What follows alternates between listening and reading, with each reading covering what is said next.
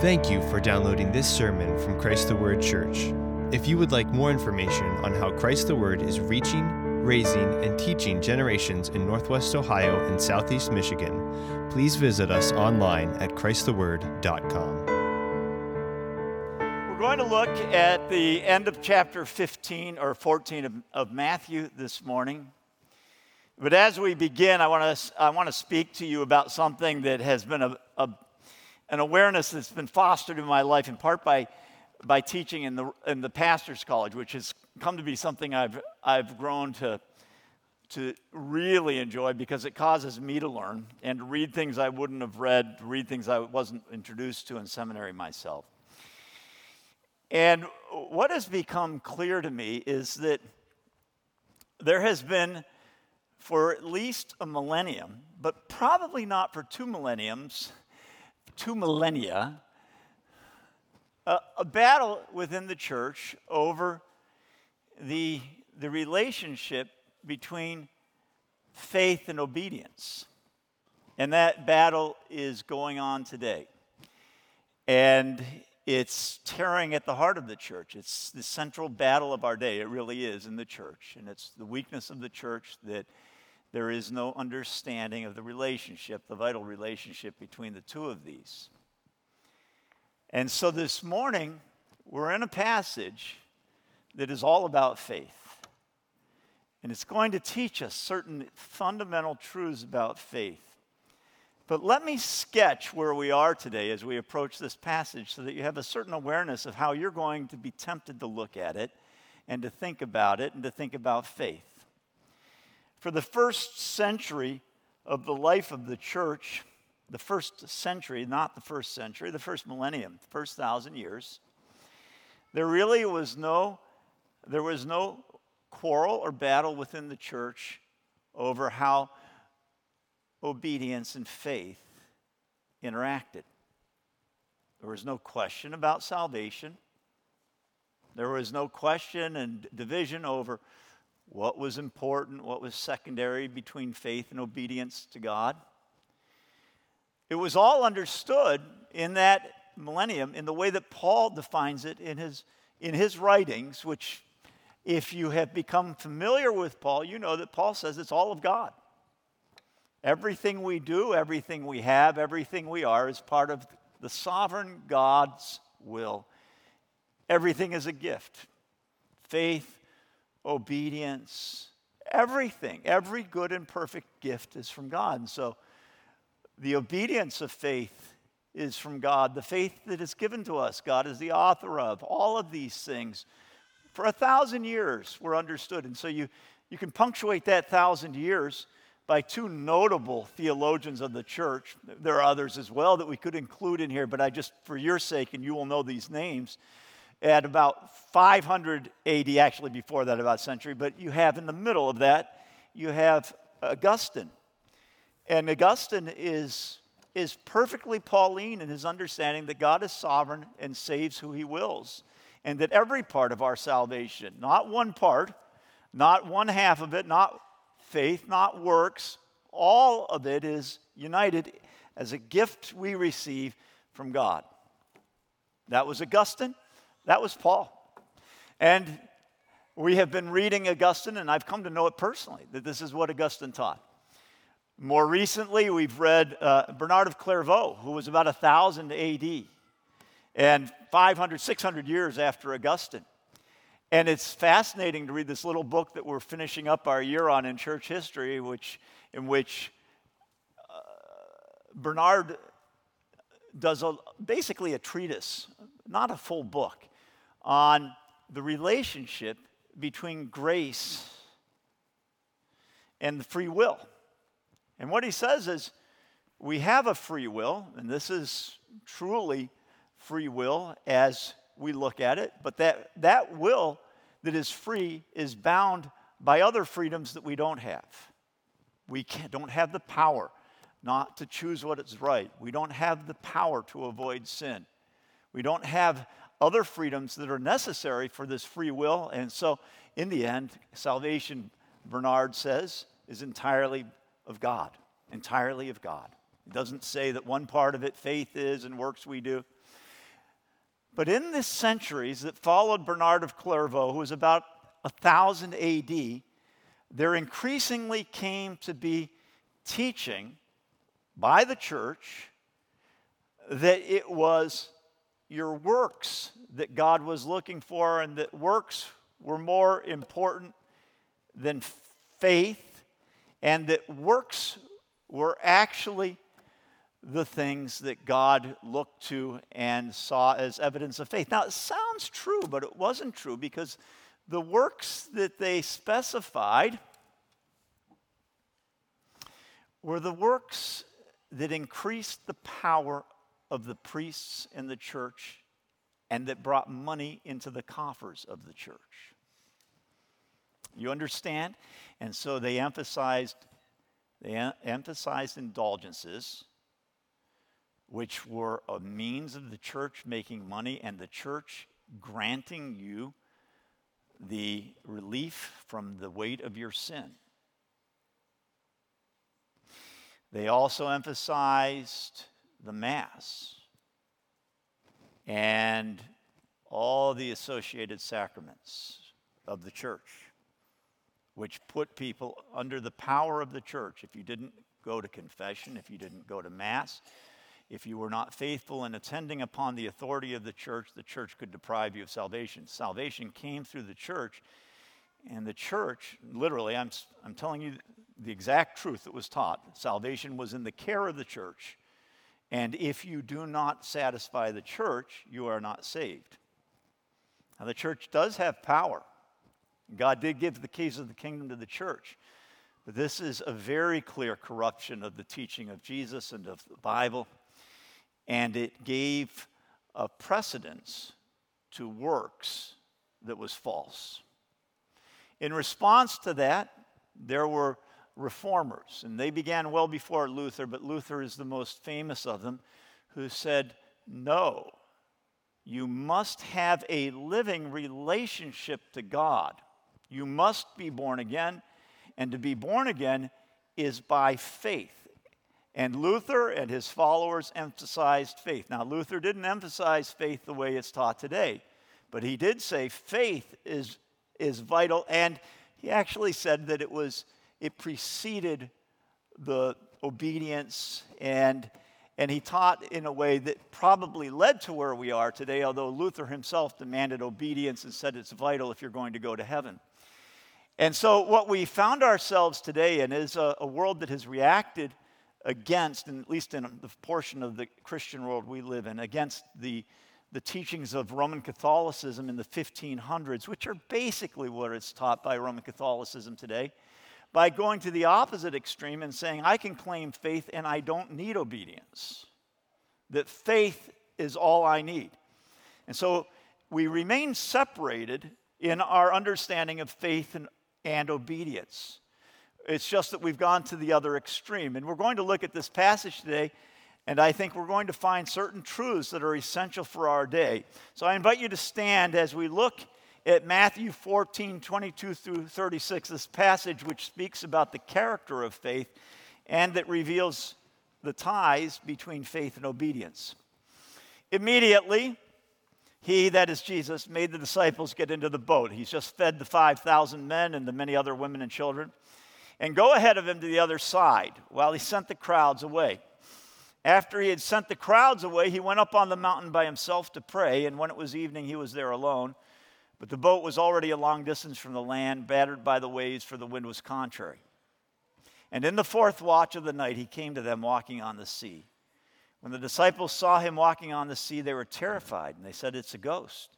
They cried out in fear, but immediately Jesus spoke to them, saying, take courage, it is I, do not be afraid. Now Peter said to him, Lord, if it is you, command me to come to you on the water. And he said, come. And Peter got out of the boat and walked on the water and came toward Jesus. But seeing the wind, he became frightened, and beginning to sink, he cried out, Lord, save me. Immediately Jesus stretched out his hand and took hold of him and said to him, you of little faith, why did you doubt? And when they got into the boat, the wind stopped, and those who were in the boat worshiped him, saying, you are certainly God's Son. When they had crossed over, they came to land at Gennesaret, And when the men of that place recognized him, they sent word into all the surrounding district and brought to him all who were sick. And they implored him that they might just touch the fringe of his cloak, and as many as touched it were cured. This is the word of the Lord. Please be seated. Heavenly Father, we ask you to speak through your word to us. Give to my words the words that are yours alone, Father, the power that comes from them, the gift of the Holy Spirit. Convict us of the truth of your word. Convict all of us. Give us conviction. In Jesus' name we pray, amen. This is a great passage about faith, a powerful passage about faith. And actually, it begins with a story of faith that you may not recognize as a story of faith, but it is a story of faith. And the faith that it begins with that you may not recognize as faith, but truly is faith, is the faith of Jesus. Perfect faith. Now, we're going to spend more time on the illuminating picture that we have of faith in Peter that follows what Jesus has done. And we're going to spend time looking at his success and his failure. And both are vital. Both help to define what a thing is. You cannot say it is this without saying it is not this on certain things, because a picture of what things are not is important to understanding what they are. You know the old story of the men who approached an elephant, and the blind men, and they said, they felt the legs and said, it's a tree. And they can't see what it's not, can they? They can't see that there's a belly above their heads. In the practice of medicine, early in about 1200 AD, Arab physicians in the great centers of Arab learning started dissecting bodies, doing autopsies. And by those autopsies, they learned not only how a body should look when it was in health, but they learned about the causes of disease. And so they were advanced they advanced because they did autopsies in their understanding of the body and of disease because of that. In a certain way, we're doing an autopsy of Peter's faith here because it fails. But we begin with Jesus, and we're told that after a day of healing and preaching, that ends with the feeding of the 5,000 plus the women and the children, Jesus sends his disciples off in a boat. Now, staying behind them, he first dismisses the now satisfied crowds home. They have been fed. And finally alone as he intended to be at the outset of the day, and actually more alone than he intended to be because he initially took his disciples, he returns to the purpose that was his purpose before he arrived and the crowds were there and they spent the whole day teaching, ministering, healing, and feeding. What he intended to do, he does now. He goes up on the mountain, he goes alone, and he prays. He is still remembering John. Remember, that was the outset. He heard that John had been killed, and he's gone off to a remote, secluded, desolate area in order to pray and to think about his own life and John's death.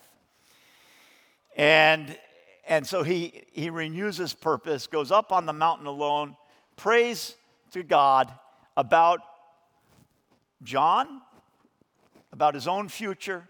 He's alone with his Father. And I hope this is a practice that is a regular part of your life and my life, because it was a part of Jesus' life. There's no better thing than to go for a walk late in your day and to talk to God about what happened. I encourage you to do it and do it and do it day after day. It'll change your life. Jesus himself relied on prayer. Of course, Jesus relied on prayer in the way that we do, by faith in God. Jesus prayed because he had faith. In his humanity, Jesus was limited. And so he had to live by the faith that God had given him, the faith that he had in his Father. Now, while he's praying, his disciples are cutting across the lake in a fishing boat, probably a fishing boat, because that's what 4 of them were fishermen. And so it's most likely that they would take a fishing boat. It's not a large boat. They're cutting across the Sea of Galilee, probably from the north or northeast to the western shore, if we're guessing right about where they're going, to the region of Gennesaret. But whatever way, they're going diagonally across the lake from the very north or northeast portion. They're going diagonally. And as they travel in the boat, we're told that the winds were against them. Now, the boat probably has 12 men in it. We don't know for certain whether all the disciples are there or not. But we're going to guess there's 12 men, maybe a few more, maybe a few less. But for our purposes, we're going to assume the presence of all the disciples. And if there were others or not, probably around 12. These are grown men. This is a fishing boat. It's not a people hauler.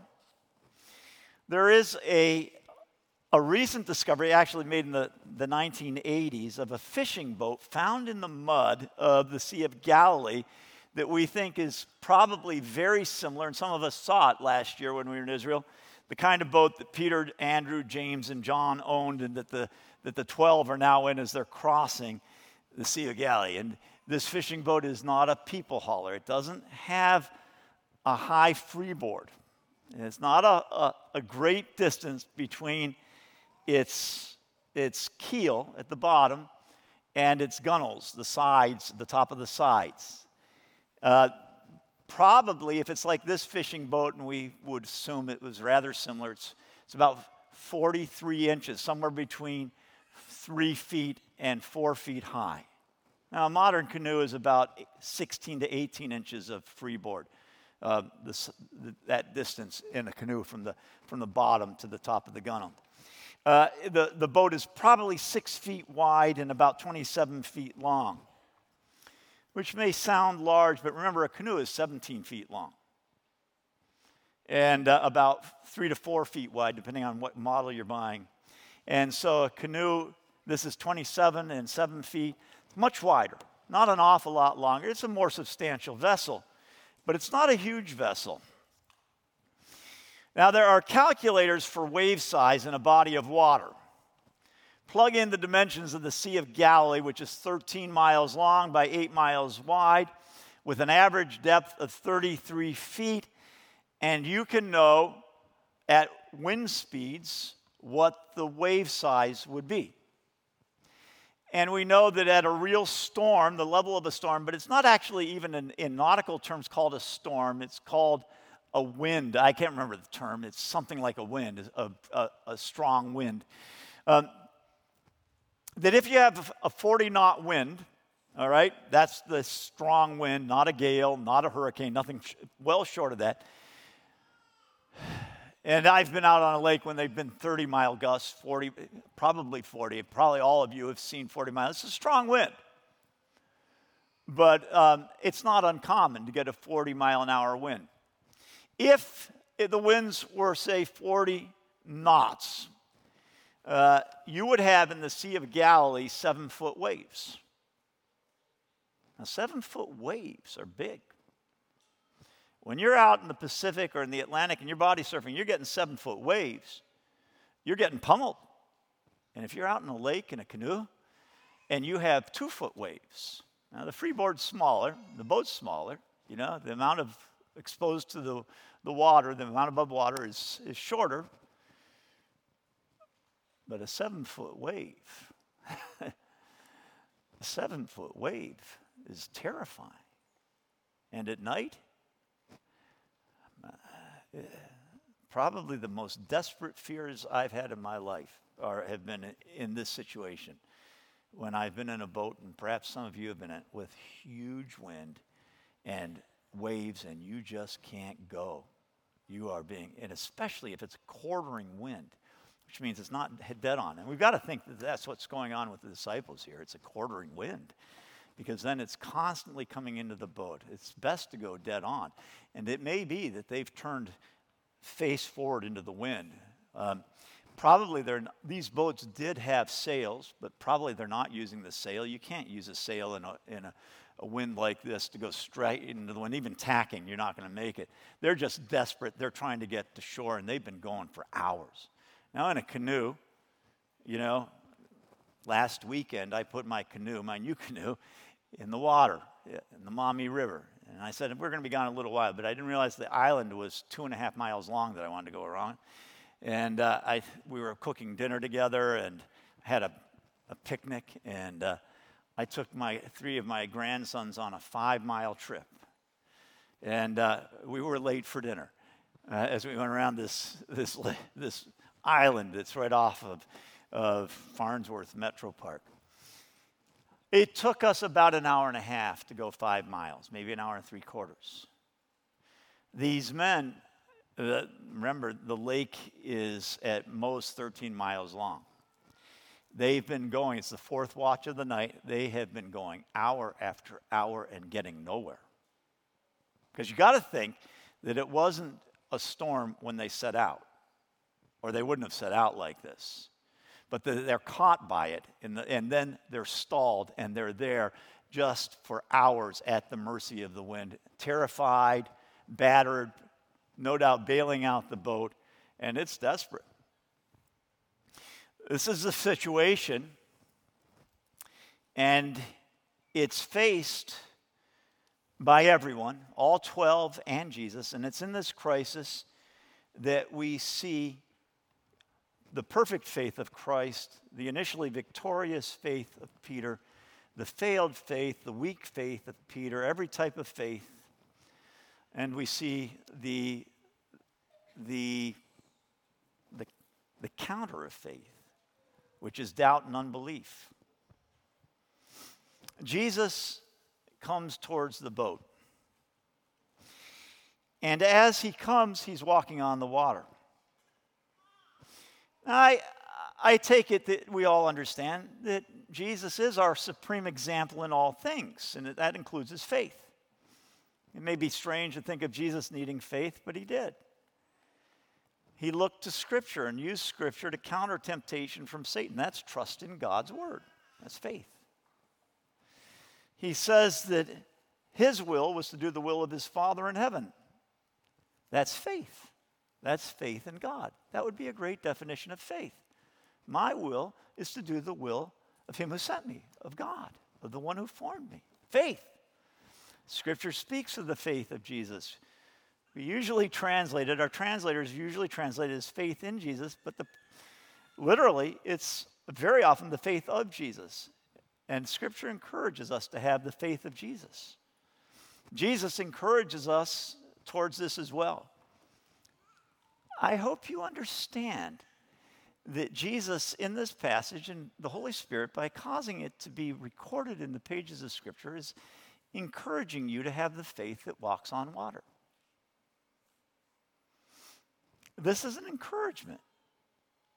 This is a call to have faith. And not just a general, vague faith, but a faith that is powerful and that accomplishes things, a faith that walks on water. Or faith that does something equally powerful, equally wonderful. Because we may never be in this situation where the faith that is needed is a faith to walk on water, but we will always face a situation like this, right?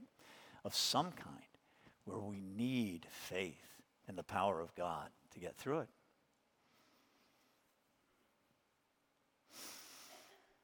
Jesus says to us that we can cast a mountain into the heart of the sea if we have faith. And I'm going to give some guidelines to what faith is. It's not just saying cast you into the sea, to the mountain. There's more to it. And that was understood by the disciples. They didn't need Jesus to explain it, but we do in this day of weird thinking, bad thinking about faith. He says to his disciples and their followers that they will do greater things than he has done when the Holy Spirit comes. And it's in the aftermath of the disciples marveling at one of his miracles. He says that by faith we will do all sorts of wonderful things. And so what we see here in Jesus, his walking on the water, is a template for our own faith and our own power. And there are certain things we need to understand as we seek the power that Jesus has here in our own life, the power of faith. I begin by saying that this is obviously an unnecessary trip that Jesus takes. He could have walked around the edge of the lake and it would have been easier. It's always easier and less windy on the edge than it is in the center of a lake. You run for the shores when you're in a lake or on a body of water and there's a fierce storm. Go to the shore because there will be less wind. He could have met his disciples walking around the curve of the lake, whichever direction it was needed to go, had an easier trip, but he knew his disciples' danger and the despair that they were likely feeling.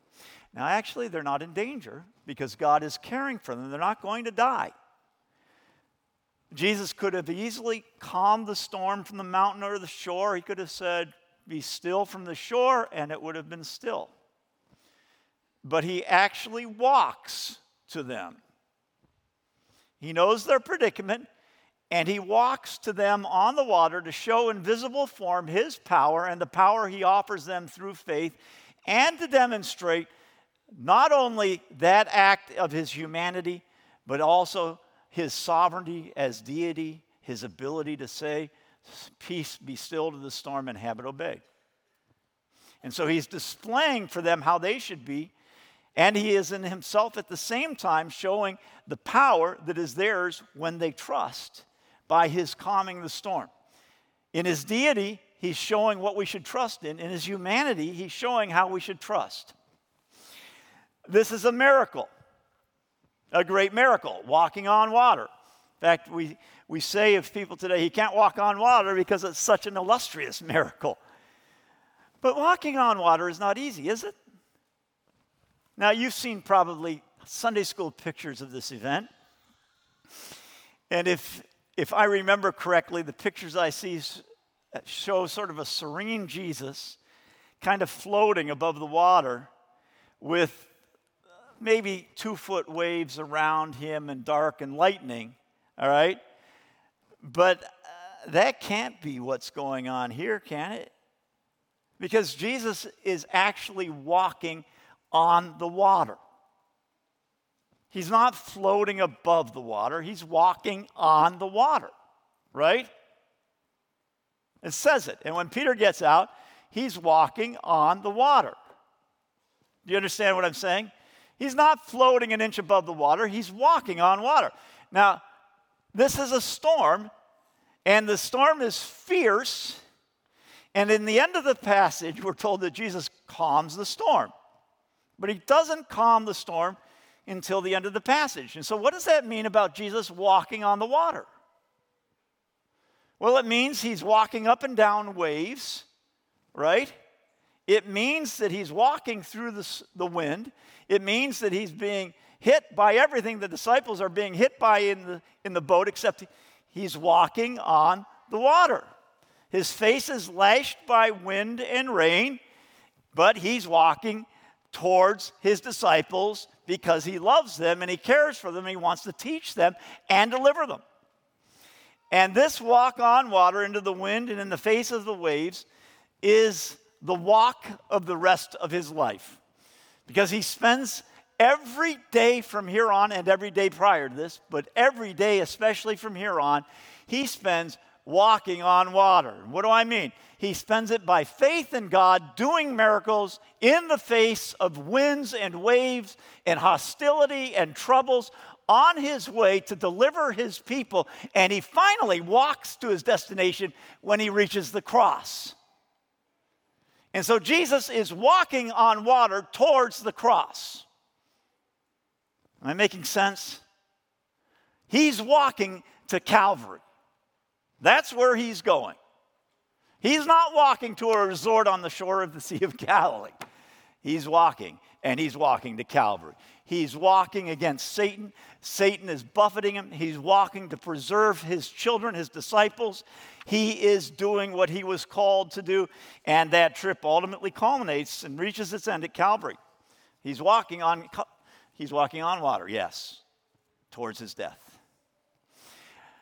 Now, I want to say this is perfect faith, but Jesus warns us, don't think that a master is less than his servants. Actually, he says, don't think that servants are greater than a master.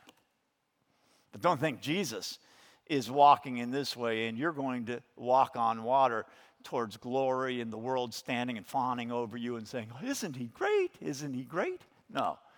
God will enable you by faith, if you have faith, to walk on water, if need be, or to do the equivalent. But it's going to be towards the same end. Serving God, giving up your life for God, facing the hostility of the world and of Satan, the prince of this age. You will walk on water, but don't think it's going to be a walk that is floating above the trouble. It will be walking through the trouble. Now, I want to turn to the faith of Peter. We've said all we need to say about the faith of Jesus. And I want to turn to Peter. And what we find here, I want to close by saying, is three forms of faith in Peter. The first form is the faith that reaches out to Jesus, that listens to Jesus when Jesus says, take courage, it's I, don't be afraid. Peter says, Lord, if it's you, command me to come. I want to come to you on the water. Now, the two things to understand about this initial powerful faith of Peter. First, what is it that Peter is looking to? What is it that he is basing this request on? Is it that he wants to walk on water? Is it a desire to walk on water? Well, yes, in a way. But he has absolutely no faith in his own ability to walk on water, does he? What he is looking to, as he travels across these waves in the midst of this fierce storm, which he ignores initially, successfully, what he's looking to is Jesus. And I need to say that this is the basis of faith. Faith is based not on walking on water, but getting to Jesus. Faith's end is God. Faith's end, faith's foundation, and its goal is the nature and character of God, a loving God. A supremely powerful God, sovereign over everything. A God who loves you as his child. Do you look at this God and you say, that's my God and that's my Father, and that's the wellspring of faith. Faith is based in a person. It's not based on some goal or some end that you want. Let me illustrate this with a story I've told often. Older brother came down with leukemia. My parents took him to a charismatic healing service. They were convinced he had been healed. They told everyone he'd been healed, even his doctors. And right about that time, he went into remission, and they thought, yeah, he's been healed. The leukemia came back. Danny died. Teaching my father and my mother an important lesson. Their faith had been in their faith. You understand? I believe, rather than in a good God who had Danny in his arms and would care for him. Their focus had not been on God, but on their desires, and their faith had been in the power of themselves to force God and to will God into action because they wanted it. Am I making sense? And very often, this is what you define and I define as our faith. It's what we want. But faith is looking to God. Faith begins with a person, a character, a power, a nature, a love, a father. And if that is not the foundation and the goal, the beginning and the end of our faith, then we're just in wish fulfillment mode. Name it and claim it mode. Second, Notice the second important thing is Peter is looking to a person when he's powerful. The second important thing to notice about his faith is that his faith is based on a command of God. Now, if you read this passage and didn't notice this, you're probably in the majority. You're not in the minority. Do you notice what Peter does? He doesn't say to Jesus, Lord, if it's you, let me come to you on the water. I'd like to come to you. He says, command me. Command me to come to you on the water. Why? Because he understands that faith begins in obedience to a divine command. Faith is not divorced from obedience. If you want some great thing from God, you had better have a command of God to claim his power on behalf of you.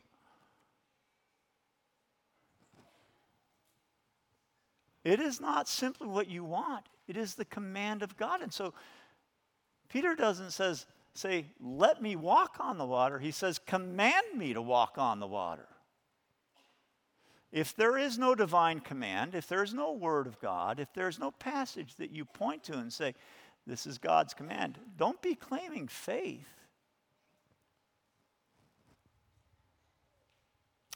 You know that faith is so tied to obedience that faith itself is obedient.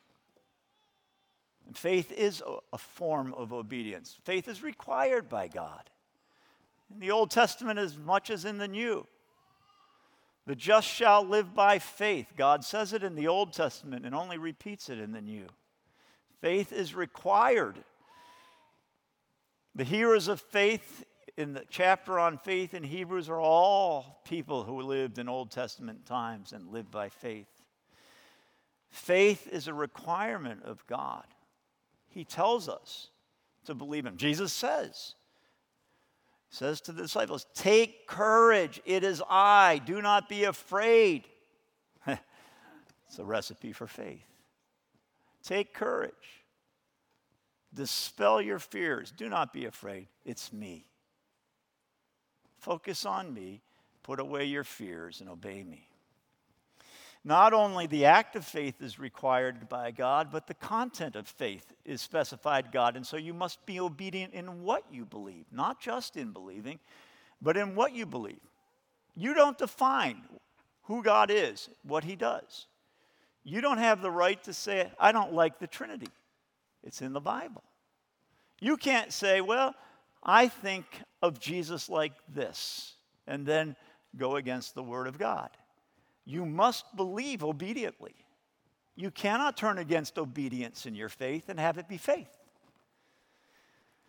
Finally, the Bible speaks of the obedience of faith a number of times, and we understand that obedience of faith, that obedience that is the obedience of faith, we cannot understand it to include only the act of faith and the content of faith, but to exclude the fruit of faith.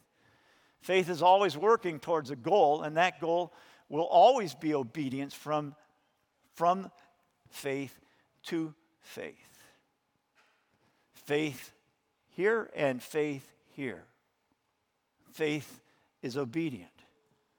Faith leads us to obedience. Faith is obedience. Faith is our lives from A to Z. There's no divorcing faith and obedience.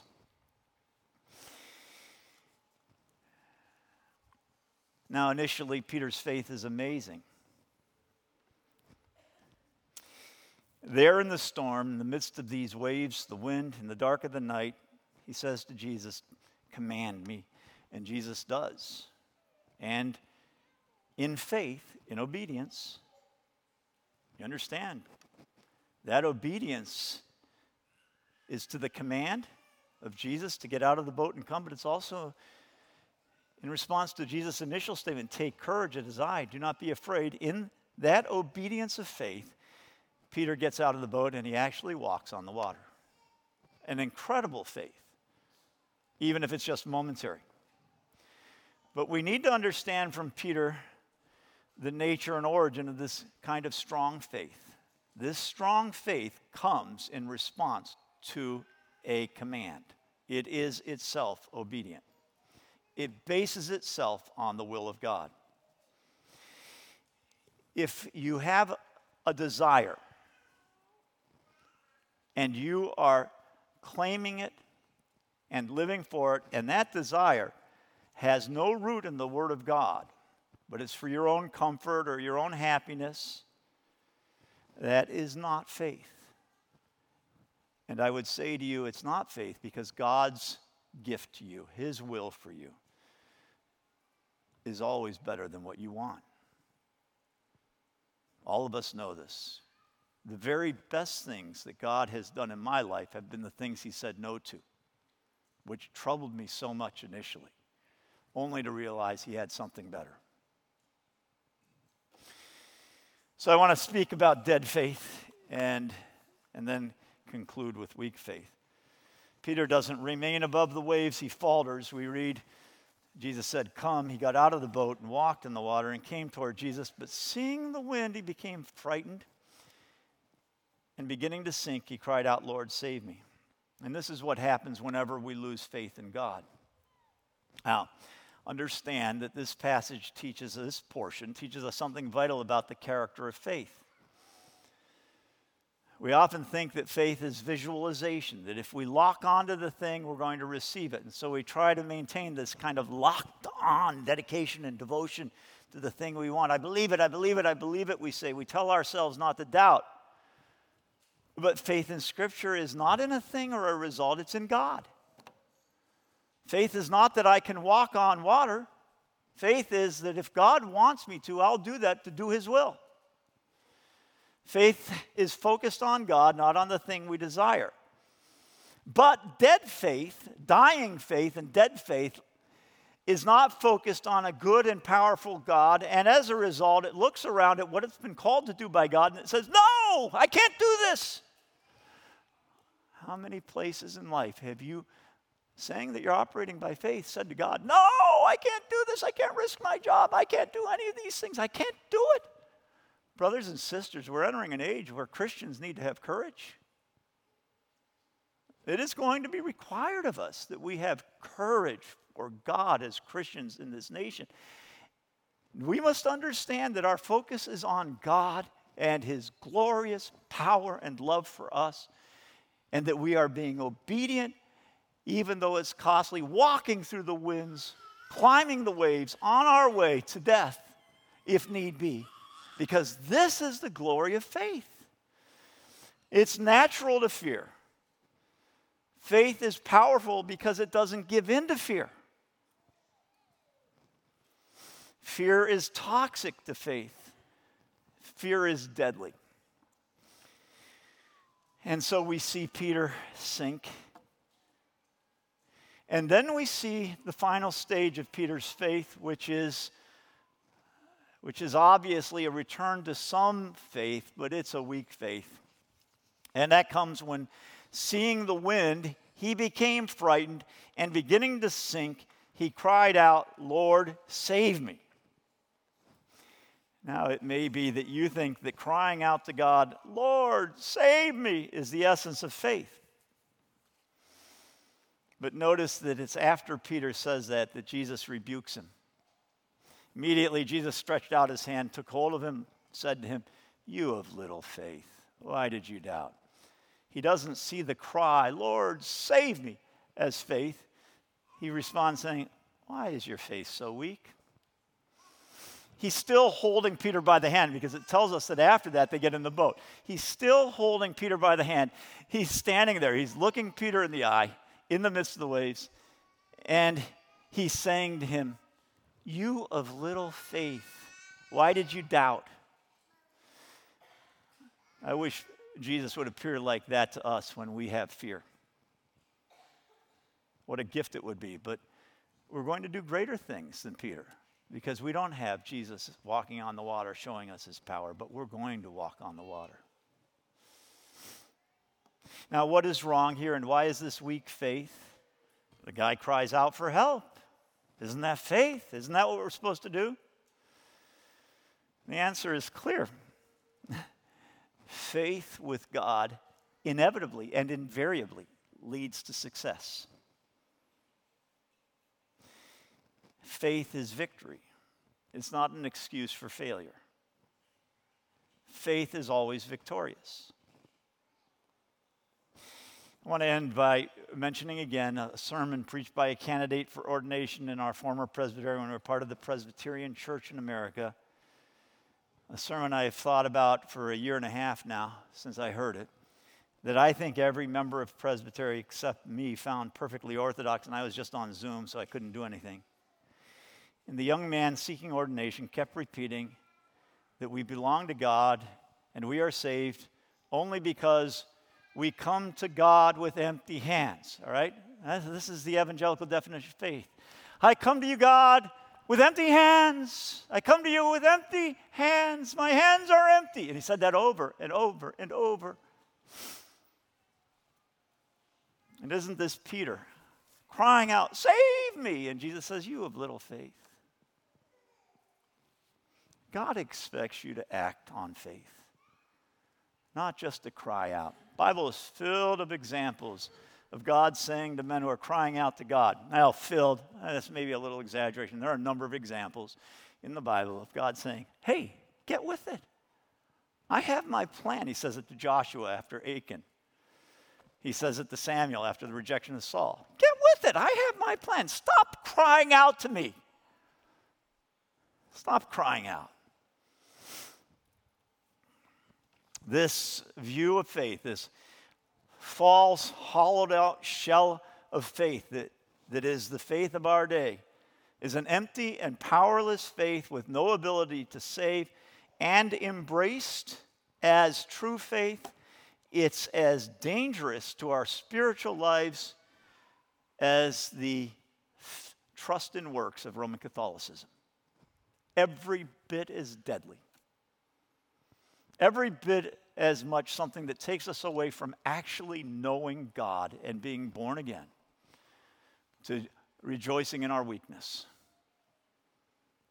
We are not weak when we have faith, because our God is not weak.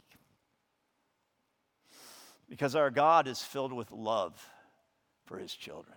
We may be going to Calvary, but we're supported and we're walking on water the whole way. This is the Christian life. This is faith. Do you have faith? Is your faith demonstrated by your obedience? Do you have the obedience of faith? Do you remember that faith and obedience are the obverse and reverse, the head and the tail of the same coin? Let's pray. Heavenly Father, we thank you for the perfect faith of Jesus, the powerful faith that we see in Peter, and then for illuminating us as to our failures in faith by Peter's. We thank you that that man became a rock that the whole church was built on. And I pray, Father, that you'll make us rocks by faith. Give us living and powerful faith. Reveal your face to us, the loving face of our Heavenly Father, filled with power and love. And may we look to you, and may we walk on water. In Jesus' name we pray, amen.